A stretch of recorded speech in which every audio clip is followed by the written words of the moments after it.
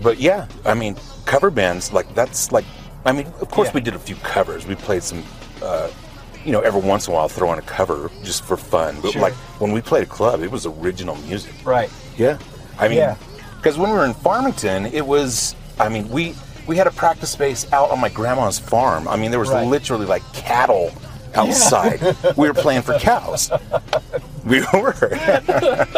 I mean, yeah.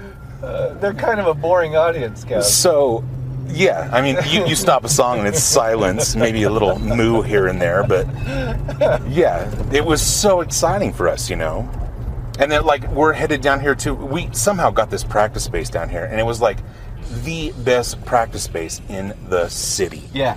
I mean, it was huge. It had a little stage in it. Yeah. I mean, we had like concerts down there.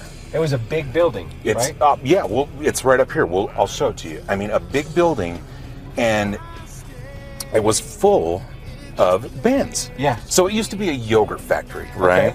Okay. So, and then of course all these rooms emptied out over the years, and they started renting them out to bands. So like, make a little money off it or whatever. And for years and years, there was like, I don't know, 11, 12 bands and all kinds of bands, like rock bands, alternative bands, even cover bands, like all of that. But I mean, some of the best nights is when these bands didn't have a gig. Right. Because everybody was there, hanging out there. Yeah. And we would like buy some kegs. And this is like before the whole craft beer thing happened, right? So we would buy these kegs of like pretty terrible beer, charge people like $5 a head so they could drink off the keg all night long. Right. But yeah, we would make lots of money, and people could go from room to room. Yeah. Watching all kinds of bands. Nice. And then we would wait till everybody was like nice and lit up, and we would be up in our awesome space at the top of the building. Right. Start our show, and I mean, everybody in the building would come up. You're in the penthouse. Yeah. Oh yeah. Basically yes. And so, what is that building now? It's Great Divide Brewing.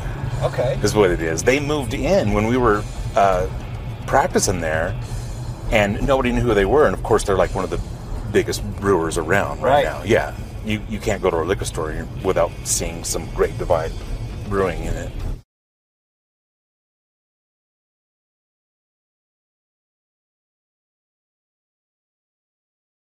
I know who you are. I know what you want. If you're looking for print and radio ads, I can tell you that's not what I do. But I do have a particular set of skills. Skills I have acquired over a very long career. Skills that make me a godsend for business owners like you. If you hire Ken Collins Marketing to build your website, people who look for you online will be able to find you. But if you don't, they will look for you. They won't find you. And you'll go out of business. KenCollinsMarketing.com